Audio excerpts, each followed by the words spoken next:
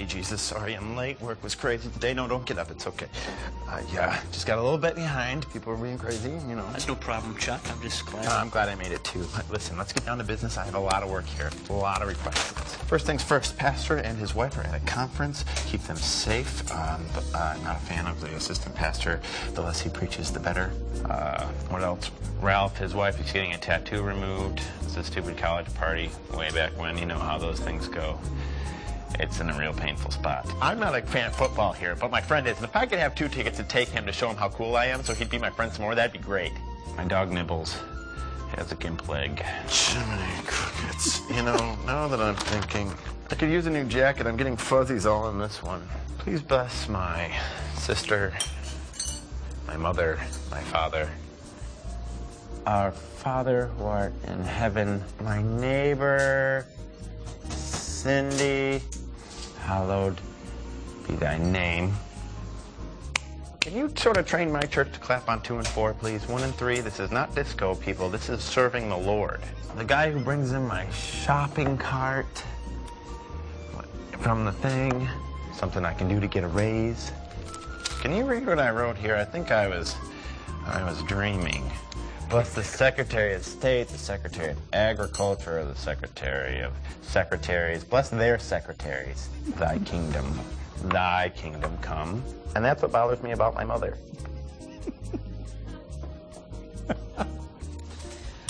Hey, look at the time there. That's, gotta get going there. Jesus gonna wrap this up and say amen. Amen. It's been a pleasure praying with you. It's fine. Evening. I'll be talking with you. Have a good day. And he fades off into oblivion. Anybody ever prayed that way? A little laundry list of order up. And, you know, it's funny. I was contemplating whether to use that video or not. I got a chuckle at it. And it was funny because I actually caught myself doing that about a month ago. And I'm sitting here doing my little laundry list of, and bless my father and his secretary and his secretary. You know, we get into these ruts. And part of the message today, the reason I wanted to show that is that I want to get you out of the rut. That there's a prayer rut that you can get into. In fact, the name of the message is we're in part 3 of our series called Dialed In. Dialing in to the plan, the prayer, and the purpose of God, what he wants in your life. Today's message, I call it the dead zone. The dead zone. And the genesis of this is really, it's hindrances to prayer, but this is my little phone, the HTC Hero. Back when I got it, it was ridiculously cool. Now it's archaic.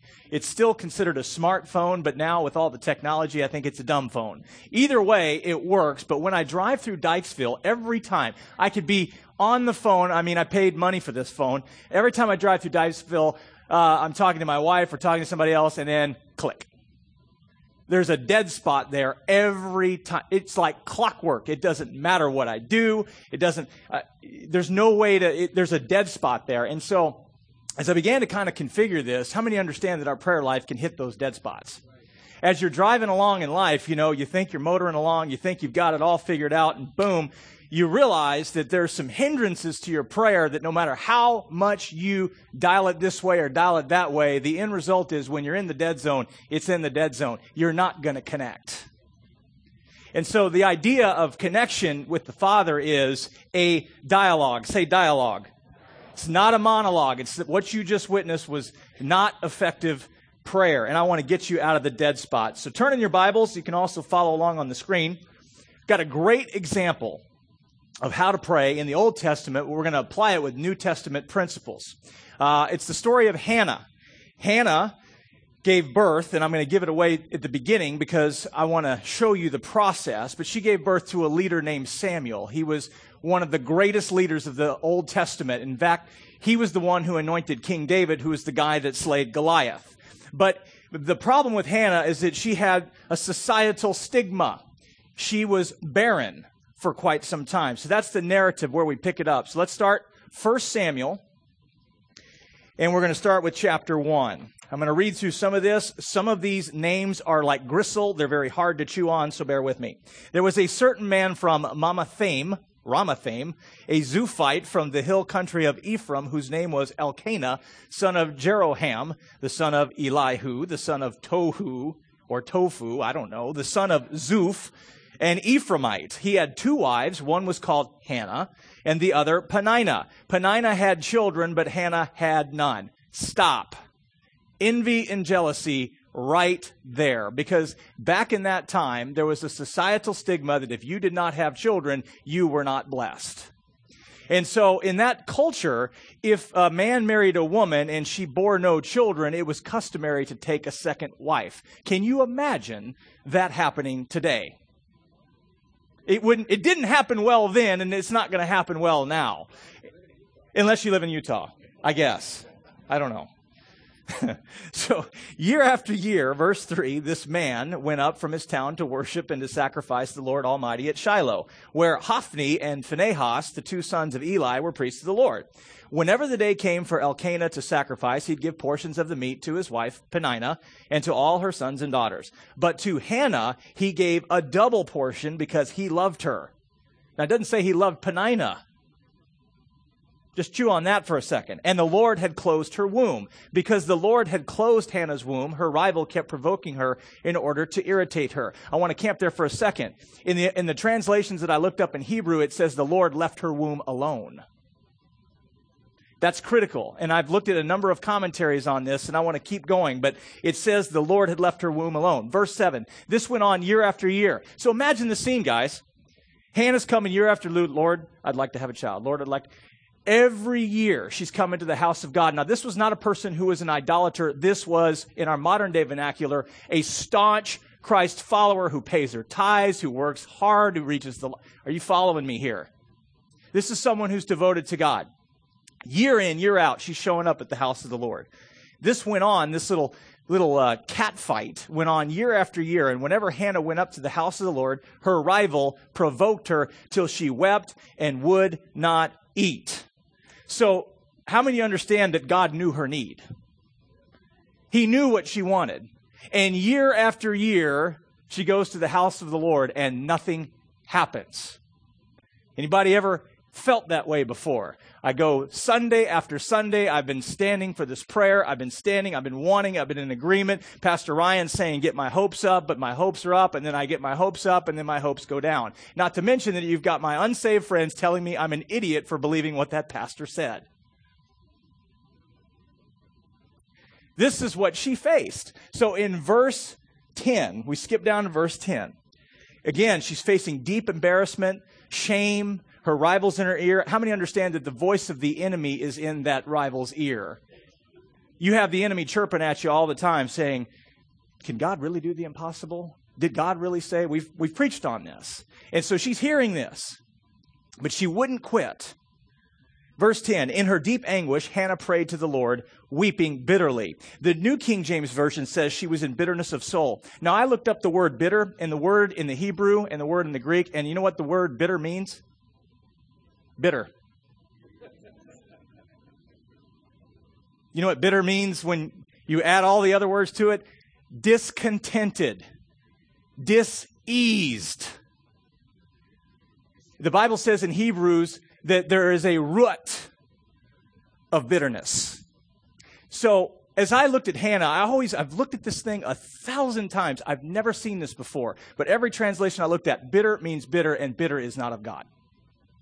So if bitter is not of God, would you say that she was doing some things wrong here, staying in bitterness? Now, yes, her rival was provoking her. Yes, she was upset at the fact that this woman was just constantly chattering and reminding her of her need. But bitter means bitter. How many understand when life deals you lemons, you go to God to make the lemonade? You don't agree with what your rival, your enemy, is chattering in your ear. Verse 11, and she made a vow, and this is where the game changes. Year after year, she's gone to the house of the Lord. Nothing's happened. Verse 11, and she made a vow, saying, Lord Almighty, if you will only look on your servant's misery and remember me, and not forget your servant, but give her a son, then I will give him to the Lord for all the days of his life, and no razor will ever be used on his head. Notice we see something different here. All of a sudden, God enters into the equation, and it's not just about a son. Because what she doesn't realize is that she's wanting a son, God's wanting a revelation. God's wanting to give a revolution to the entire area. Where she's asking for a son, he's looking at a larger picture about a kingdom. So So God is looking at it from above, from a totally different perspective. But here's what happens. As she, verse 12, kept on praying to the Lord, Eli observed her. Eli would be Pastor Ryan or Pastor Arnie in today's vernacular. Hannah was praying in her heart, and her lips were moving, but her voice was not heard. So Eli, translation Pastor Ryan, Pastor Arnie, Pastor Mary, Pastor Lori, thought she was drunk and said to her, "How long are you going to stay drunk? Put away your wine." Now, in today's translation, that would be like me going up to someone who's been in pain and agony for years and say, "What, are you drunk?" How's that going to go over? Okay? Now, in today's modern culture, and my flesh would probably flare up too, but my first response is, "Who do you think you are, Eli?" But notice what she says. Instead of getting ticked off, she says, "Not so, my lord." Hannah replied, "I'm a woman who's deeply troubled. I've not been drinking wine or beer. I was pouring out my soul to the Lord. Don't take your servant for a wicked woman. I've been praying here out of my great anguish and grief." Verse 17, Eli answered, "Go in peace, and may the God of Israel grant you what you've asked of him." In verse 18, she said, "May your servant find favor in your eyes." Then she went her way, ate something, and her face was no longer downcast. So something changed here. She consecrated her life and this child for a purpose larger than herself. She began to talk it differently. She began to talk it to the people of God differently. She didn't dishonor the pastor when the pastor, his approach would be a little crude in today's society. Would you agree? But she didn't walk. She didn't walk out of the house of God. She kept going back year after year. And probably, if you think about this, had many opportunities to have healing services that nothing happened. And she never quit. But when she started to change her mindset, when it says there that she went her way, she was no longer downcast. You know why? Because she was focusing on the person who solves problems instead of the problem. And once she started putting her focus on that, then God began to release what was in his hand, his plan, his thoughts. And when she lined up with that, things happened, because guess what? She had her son. You know, and I even think about this too. By the way, is anybody in here, close your eyes for a second, just for a second. Anybody raise your hand? Anybody having problems having kids? Close your eyes, please. Couple, okay, right there. In about 2 minutes, we're gonna pray over you in just a second. I'm just gonna pray over you from here. But here's what's interesting. I've heard this many, many times. People, they would adopt a child, or they would begin that process. They'd adopt that child. They've been trying for years. And the stress and the chemicals and all of that the feelings of anguish, instead of going to God, they were locked up. And then all of a sudden, the barrenness ends when they get rid of the bitterness, because bitterness can equal barrenness. In fact, it will lead to barrenness emotionally, physically, if you don't give it to the Lord. But what's happening here is, I believe this is going to happen. For some of you struggling is that the moment you give that to the Lord, things are going to change.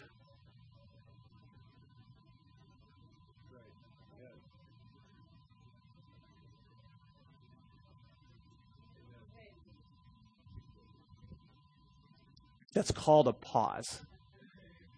Here's the thing, bitterness will lead to barrenness in every aspect of your life. And I found that people that begin to give it to the Lord, they've been praying over you, there's an anointing there to meet that need. But sometimes we get so stressed out about our finances. We're barren in our finances. We're barren in many other areas because we're bitter. And what God is wanting to do is take that bitterness and turn it completely upside down. And what's funny is that you're not stressed as much. You're not holding tight to every last penny. You're not every day coming in there weeping bitterly because someone else got healed of cancer and I didn't, and I'm ticked off about it, and I have 50 other people reminding me of it. Are you getting this? Now, God is awesome. He's sovereign. I'm not here to beat anybody up over that. I am trying to get something to you. Amen? The anointing is there for everything, because God can do anything. If I don't believe God can do anything, I need to step down off this platform and go straight back to the broadcast booth. Can I get a witness that nothing is impossible with God? Yeah. Nothing. Please close your eyes.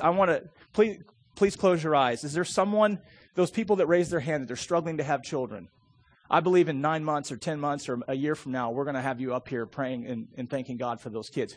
Who is here? Can you please raise your hand again? There were several of you. Thank you. Okay. Now just receive this. Father, I lift them up. I know there's a struggle here. There is no condemnation or shame here. Lord, I ask with supernatural anointing that you speak straight to their spirit right now and that they release that hurt and that anger or whatever it is, that thing that is a barrier, just like Hannah, and that they would take the word of God from the pastor they don't know and they would receive it and it would supernaturally birth something in them right now in Jesus' name, that they will not let go of it. In Jesus' name, we consider it done. Amen. And I'm just getting started. May your servant find favor in your eyes. Amen. So we learned something from Hannah here. I've got a couple of points I want to hit on. But, basically it's this. Check your motives. Check your lifestyle. Check your faith. Check your perspective. And as I studied that scripture, these are some scriptures in the New Testament that I really want to touch on because I believe that, how many understand that grace is not earned? Hannah couldn't work hard enough, couldn't fast hard enough, couldn't do all the religious things hard enough to get God to move. If God was just moved by need, he would have moved a long time before that. God was moved by her obedience and her faith. God was moved not only with compassion, but he was moved because he had a larger purpose in mind. So motive, would you say, matters? Well, she had a legitimate need. Come on, Ryan. I've been praying for years. Well, yes. But read what James says. James chapter 4. Check your motives. You lust and do not have. You murder and covet and do not obtain. You fight in war, yet you don't have because you do not ask. Well, Hannah asked. But, verse 3, you ask and do not receive because you ask what? Amiss, that you may spend it on your what? Pleasures. I don't know if we had that up there. But the bottom line is this. Good things aren't always God things. Say it again. Good things are not always God things. I love coffee. But if I got out of this industry, this profession, this calling, and opened up, first of all, God would not fund me the money for a coffee bar because he knows I would be an addict. I would eat and drink all the inventory. I'd be geeking and tweaking. I'd throw my marriage away. Hello? God's not going to answer that prayer for a coffee shop for Ryan Kibbe. It's just not going to happen. Now, in and of itself, is coffee bad? Absolutely not. But for Ryan Kibbe, getting around it too much is bad. Really bad. Are you tracking with this? Okay. If your name is, my name's Jimmy, God, can you gimme? My name is Jimmy Gimme. We need to be careful on how we ask. James really hits the Christ follower hard. In Proverbs 16:2, it says like this. We don't have to put it up, but he says, people may be pure in their own eyes, but the Lord examines their motives. Now, I'm going to tell you, one of the things I've struggled with over the years is that, especially in the profession I was in before, in the broadcast news industry, I got pretty good at it. I knew how to work sources. I knew how to do things. And I became a little prideful about it, to be honest with you. I mean, I knew what I needed to do to get the right story, to do this and to do that. You get on autopilot. But, at some point, how many understand when you're cruising along in life, God has a way to hit that interrupt button and knock the snot out of our pride? Anyone have that happen to them? Okay. Lord, help me if I ever get back to that mindset again. But I've been there. I've done that. And then you look at your bankroll, your 401ks, and this and that, and you're going, I'm not doing bad. The worst part is that we begin to lose our primary focus. And our primary focus is, number one, is dependency on the Lord. Number one. Everything else falls in line when you get that principle first. It's why God says, seek first the kingdom. So our motives. Here, let me give you this example. If you do a budget, and let's say you put $40 a month for Starbucks, $100 a month for date and a movie night, $600 for the cars that you don't need because you resent driving it because of the debt that you owe on it. But you look good to the Joneses, praise God. Meanwhile, your marriage is hemorrhaging. Does this relate to anybody here today? But I want those cars because they give me something. Kind of like Hannah, societal status. Is this resonating at all? Anyone? Has anyone in here not ever looked at the Joneses and said, I want that? Is there anybody in here? Can we be real? We've all asked for bad things. We've all asked for good things, but our motives are turned upside down. Practical examples, as you look at this. Here's what I'm concerned about, and this is what God's concerned about. Is our societal status, our bankroll, our toys, our fame, our vacations, our movies, our PlayStations, our golf game, our designer clothes, and our problems all ahead of the Lord? Man, I'm just hitting you guys hard today. I mean, it's just like a shot of adrenaline just bam, hits you guys. But you know what? The thing is, don't we all need a little cattle prod every once in a while? We do. I need it too. I'm going to go home and cry. No, Jesus brings no condemnation. He brings conviction. And this is going to resonate with you guys because I believe everybody in here wants prayers answered, correct? Prayers that hit the dead zone don't get answered no matter how much God wants to answer them. That's what I'm trying you to see, so check your motive. I spent a little more time on that one, but I felt I needed to. James chapter 4, check your lifestyle. James 4, chapter 6.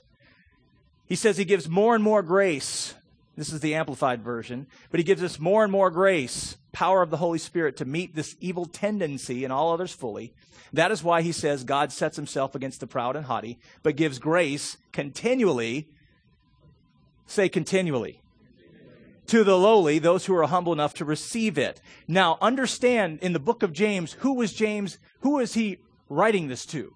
Was he writing it to the unsaved guy, or was he writing it to the early Christian church? He was writing it to the early Christian church. And what he's saying here, and this is the key part, he says, God sets himself against the proud and haughty. So some of you have some problems. You're not fighting the devil. You're not fighting your flesh. Guess who you're fighting? God himself. What do you mean? God himself. Why? Pride. Hello? You're fighting, it says right here, let me read this again. I need to just pour this into you. That is why he says God sets himself. I read in every translation, sets himself against the proud as setting himself against the proud. That means God is opposed to that. Hello.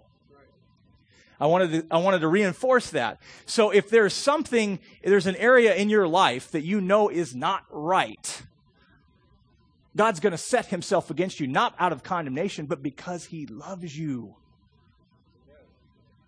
I watch my little Landon boy. Every time I take away a toy, it's like this. Oh, and it's so dramatic.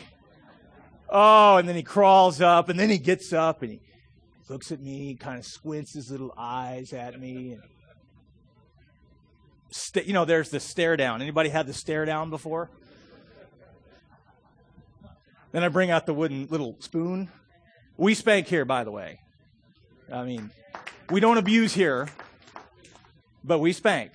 And we do timeouts. And we do happy. By the way, parents, catch your kids doing things right, and it's a lot easier to do the discipline. When I talk to my kids, I catch them in what they're doing right, and we just celebrate it like they just won the lottery. I mean, oh, wow. That was a really kind thing, Marissa. But if we're always just, the hammer, that one was free. That was off topic. My 2-year-old does remind me of me a little bit. Psalm 66:18, if I regard iniquity in my heart, the Lord will not what? He will not what? He will not hear me. If I regard, so that means that's habitually, have you ever heard people talk about grace as a license to sin? Anybody heard that? Oh, well, God will forgive me tomorrow, so, I don't need to check my lifestyle because it's all under the blood of Jesus. God calls that trampling on grace. That is not an excuse. If the Lord is speaking to you in an area, remember I talked about coffee? Okay? But there are some things that, I've had to give up over the years. Now I'm going to step on a few toes here. Here it comes. I can feel it. I hate booze with a passion. Hate it. But I reconcile that there's people that can have a sip here and there, and I look at them like, how can you just leave a sip there? Because they would sit there for an hour and look at a glass of wine, and it would just sit there, and I'm sitting there, the old alcoholic in me, look at that and go, aren't you going to finish that? And then I would add like 50 others to that, right? And I look at those and I go, what is normal? So in my world, it would be prohibition if I were God. You would have no shot at anything. I mean, it would be just, thank God I'm not God, though, because would be legalism everywhere. So the point being, though, is, Kibbe, you can't drink. Well, why not, God? He can handle it. Kibbe, you can't drink. So in that situation, I'm an idiot for drinking. I mean, I'm not going to do it. Because for me, it leads to serious iniquity. Okay? But I've learned to give that care to him. Now, he's given me a life. I'm going to tell you, I have not had an urge to drink booze in over 10 years. I've been sober 15. But, yeah, but that's him. That's him. I have no desire. And by the way, if you are addicted to anything, I'm telling you, you can be free. And we're going to get to that. I may preach just a little extra long today, but I got a lot. This is like boiling in me, so I'm just going to vomit it all on you. Amen? Check your faith. Number 3, check your faith. James 1. I'm hitting you with a lot of James. You know, James is a great book. If you're a new believer, read it. It's like the practical handbook for living. I mean, James is just phenomenal. James 1, verse 5. If any of you lacks wisdom, let him ask of God, who gives to all liberally and without reproach, and it will be given to him. But let him ask in faith with no doubting, for he who doubts is like a wave of the sea, driven and tossed by the wind. For let not that man suppose that he will receive anything from the Lord. He is a double-minded man, unstable in all his ways. Now, the reason I underline wisdom, because it says, if any of you lacks wisdom. So in every situation, when you're developing your faith, for instance, it would be stupid for me to believe God for a 10,000-seat sanctuary when we got 300 people here today. Are you getting this? And going out and getting I don't know, what are 10,000-seat auditoriums cost these days? About 10, 20 million or 30 million? Okay. So the bank says to me, yeah, Kibbe, go ahead, go get a loan for whatever. And then every time I get up here to preach, we're going to talk about tithing again today. Every sermon. Because I'm sweating bullets, because I'm sitting here hemorrhaging, because I've taken on a debt and called that faith. Hello. By the way, our government does that. God, I'm just evil today. I mean, I'm just hitting everybody. Bam! It's that anointing of irritation. Yes. I do have faith that God will supply, but wisdom is so important. We need wisdom. Say wisdom. Ask for that, and God will tell you how to pray. He'll tell you if you need to believe for that car or if you don't need to believe for that car. He'll tell you what kind of car. Are you guys understanding this? Practical living. And there is wisdom in a multitude of counselors. And so you need to do that. But check your faith. I'm not going to spend a lot of time on that because I'll tell you what, this entire ministry, you cannot get me through a sermon about talking about it. It's like on me. That's why when we prayed over those people, to have kids, they're getting kids. And that's, don't talk me out of that. I'm tired of pastors talking people out of, trying to talk them down and not get their hopes up. This pastor will always push you to get your hopes up. But like Hannah, she had to wait year after year. The point of this series and this message is to say, if your prayers are hitting the dead zone, find out why. Go to the Lord, ask for wisdom, and deal with it.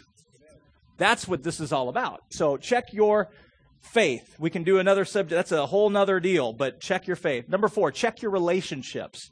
1 Peter 3 says this, in the same way, you husbands must give honor to your wives. Treat your wife with understanding as you live together. She may be weaker than you are, but she's your equal partner in God's gift of new life. Treat her as you should, so your prayers will not be hindered. Every translation of hindered means hindered. That means you're not hitting the zone. You are in the dead zone. That means when I come up here and I do a happy, loving, wonderful talk and I have cussed my wife out on the way to church. Oh, Lord. Are you getting this? We have to check our motives. We have to check our faith. We have to check our relationships and our lifestyle. If I'm treating my wife like dirt, God will deal with me on that. But I can't be asking him to reach you. I've got nothing to give if I don't get that right first. Because after I preach that great sermon and I go home and, yeah, it'd sure be nice, Kibbe, if you lived what you preached. Now, I think I do, don't I? Somewhat. I try to. I have, by the way, just as free, but I have the most amazing woman in the world, and she is awesome, and she corrects me. I listen to her. Husbands, listen to your wife. Listen. In fact, let me say that again. Husbands, listen to your wives. They'll keep you out of many a ditch. It's a little silent in here. I'll save that one for the relationship series we do in February when we're giving, like beautiful giveaways to the American Club. And hopefully that your wife will want to go with you to the American Club. You come here long enough, we'll get you fixed. God will help you. Mark 11, verse 24 says, I tell you, you can pray for anything, and if you believe that you've received it, it will be yours. But, I hate the buts, don't you? But when you're praying, first forgive anyone you're holding a grudge against, so that your Father in heaven will forgive your sins too. I hate that one. Because I like a grudge, and I want to build a memorial to it. I want to camp on it, relive it, think it through, find out many ways that I can torture him or her. I mean, seedy stuff. Now, don't look at me like y'all are all so spiritual over here. I said we have to do the Bible. I didn't say it was easy. But grudges are awful. And I'll tell you, and I've learned this, you don't have to feel like you've forgiven someone to forgive them. A lot of times the emotional just come on the other side of it when you make a conscious choice. And here's the worst. I found the ones that are the worst, God will say, oh yeah, I want you to send them a fruit basket or, do something that is completely antithetical to what I really wanted to do, which is to, hit them with a 2x4. Ask me how I know this, because I've done this many, many times. We have to keep short accounts, people. You want to have your prayers not heard, just hold a grudge. Those are dead zone prayers every time. And God will deal with us on that. He will. It doesn't mean that there's things that happen to us guys. I know it. We've all had it where you have been egregiously harmed. No doubt. But it's like this, and it'd be like this. If God conveniently forgave a $10 million debt to me, and then I go beat up my brother for $20 that he owes me. We can't do that. That's not what Jesus died to make you an heir to the kingdom. Let it go, amen? Let it go. By the way, the Bible does say this. If you read Matthew 18 in your spare time. Read the parable, but at the very end, in many translations, it says, the guy that held this guy hostage emotionally, held the grudge, it says he was turned over to the torturers. In other translations, the jailers. So when you are in unforgiveness, you're in your own personal prison. You are in jail. And you think you're holding the other person in jail, but you're holding yourself in jail. And those are dead zone prayers. Last one. Check your perspective. And I'm going to close with this. 11:06, Pastor Arnie. I'm firing. Last one. Close. Dave, where are you? I want the soft, twinkly music. Amen. Give me something with a little spice to the end. It had to be you.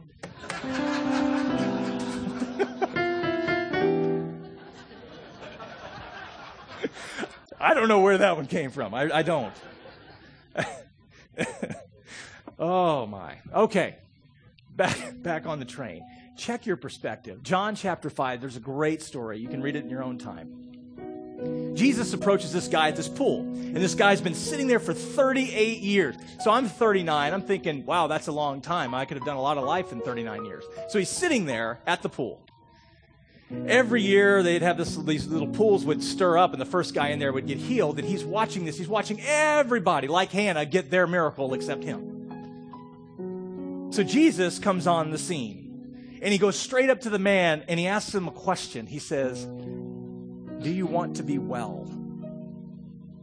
Do you want to be well? And I thought about that. Gosh, Jesus, he was there 38 years. Of course he wants to be well. But there's a reason that the Gospels have that. And the reason is this, is because his perspective, and we need to check our perspective, his perspective was down here. He's looking up at the world. He can't even begin to imagine what life is like walking yet. I'm sure many times around that temple area, he would pray, Lord, help. Nothing happened. And Jesus asked him a question, do you want to be well? He doesn't say no, but the reality is when Jesus looked at him with compassion, the man He said, take up your mat and walk. At that moment, that man had a choice. He could sit back and say, I've been hurt, I've been abused, my rivals have laughed at me, I can't even begin to see how I would hold a job. What is that going to look like? And what if people hurt me? And are you guys understanding that sometimes the camps and the ruts that we build, we don't want to get out of? We can't even begin to see the other side of that. Our perspective is off. And so we don't even ask the right prayers sometimes because our perspective is off. Remember we talked about Hannah, how she changed her perspective? God was thinking an entire kingdom. She was thinking a son. God's glory was manifested when he decided to take up his mat and walk. That's my challenge for you today. Where is that point of need of that prayer? You know, you've come to the house of God. Perhaps you've come here for the last year. You've heard me talk faith till you're tired of hearing it. I'm not responsible for the miracle. I give all praise and God to Jesus Christ. But I want you to change your perspective and look at it through the eyes of Jesus. Doesn't it say in the Bible that he's no respecter of persons, and what he'll do for one, he'll do for all? He's willing. Would we agree? So if he loved one, he loved all? If he died for one, he died for all? Is that theologically wrong? No. And I begin to get revelation of this because there's things I've been sitting on, Hope and I, privately for years. And then I get up here and I listen to myself preach, and sometimes I'm going, yeah, but Kibbe, get your hopes up and get in position. Get those prayers out of the dead zone. Get them into God's framework, his perspective, how he views it. Give it to Jesus. Heads bowed and eyes closed. We prayed over the people that are believing God for those children. Now I want to ask you, for some of you here, I've gone through some of this. Your motives. I remember a couple weeks ago, I realized that when I was praying to God, I was like that guy ordering up everything on the menu. And I never listened to the Lord. And I was focusing more on the gift than the giver. Now I'm going to ask you, you're going to change the way you pray, but I need you to be honest with heads bowed, eyes closed. And I'm going to ask those of you that if that is the normal way you pray, I want to break that today. And I want you to do that by agreeing with God. I want you to stand up. And I want you to give that to Jesus. Thank you. If most of your prayers are gimme, gimme. Wow. Thank you. Thank you. Okay, well, I'm going to deal with this right now first, and then we're going to go to the next one. Lord, I just pray over each of these people right here. Thank you, Lord. I know that they've, like Hannah, they've come to the house every week, faithfully, week in, week out, believing you, but they're honest enough to say, you know what, I've been looking at the gift more than the giver in most of my prayer life. I'm going to fundamentally change. That's going to break off. I declare that over them. I'm in agreement with them, and I thank them for the courage they have to get rid of it and give it to you, Lord. Honor that, Lord, because in your word it says you will. In Jesus' name. You may be seated. Next, for those of you that have been in unforgiveness, you need to wait not a second. You need to stand up right now. And the reason I talk about unforgiveness so much, thank you. The reason I talk about this so much is because it's so prevalent in the body of Christ, and one of the top reasons why prayers don't get answered anymore. Anyone else, they know they're in unforgiveness. Thank you, sir. Anyone else? Even if it was one, praise God, we're going to get rid of that today. I declare by faith, thank you, I declare by faith over all of these people that have stood up and said, yeah, unforgiveness is a part of what I'm dealing with. And Lord, it's hard because I don't want to forgive. But with supernatural anointing, I just declare you are all free right now in Jesus' name. I thank you, Lord. We have authority, and it says in your word, 2 or more are gathered together, and we agree it's done. In Jesus' name, release them. In Jesus' name, amen. You may be seated.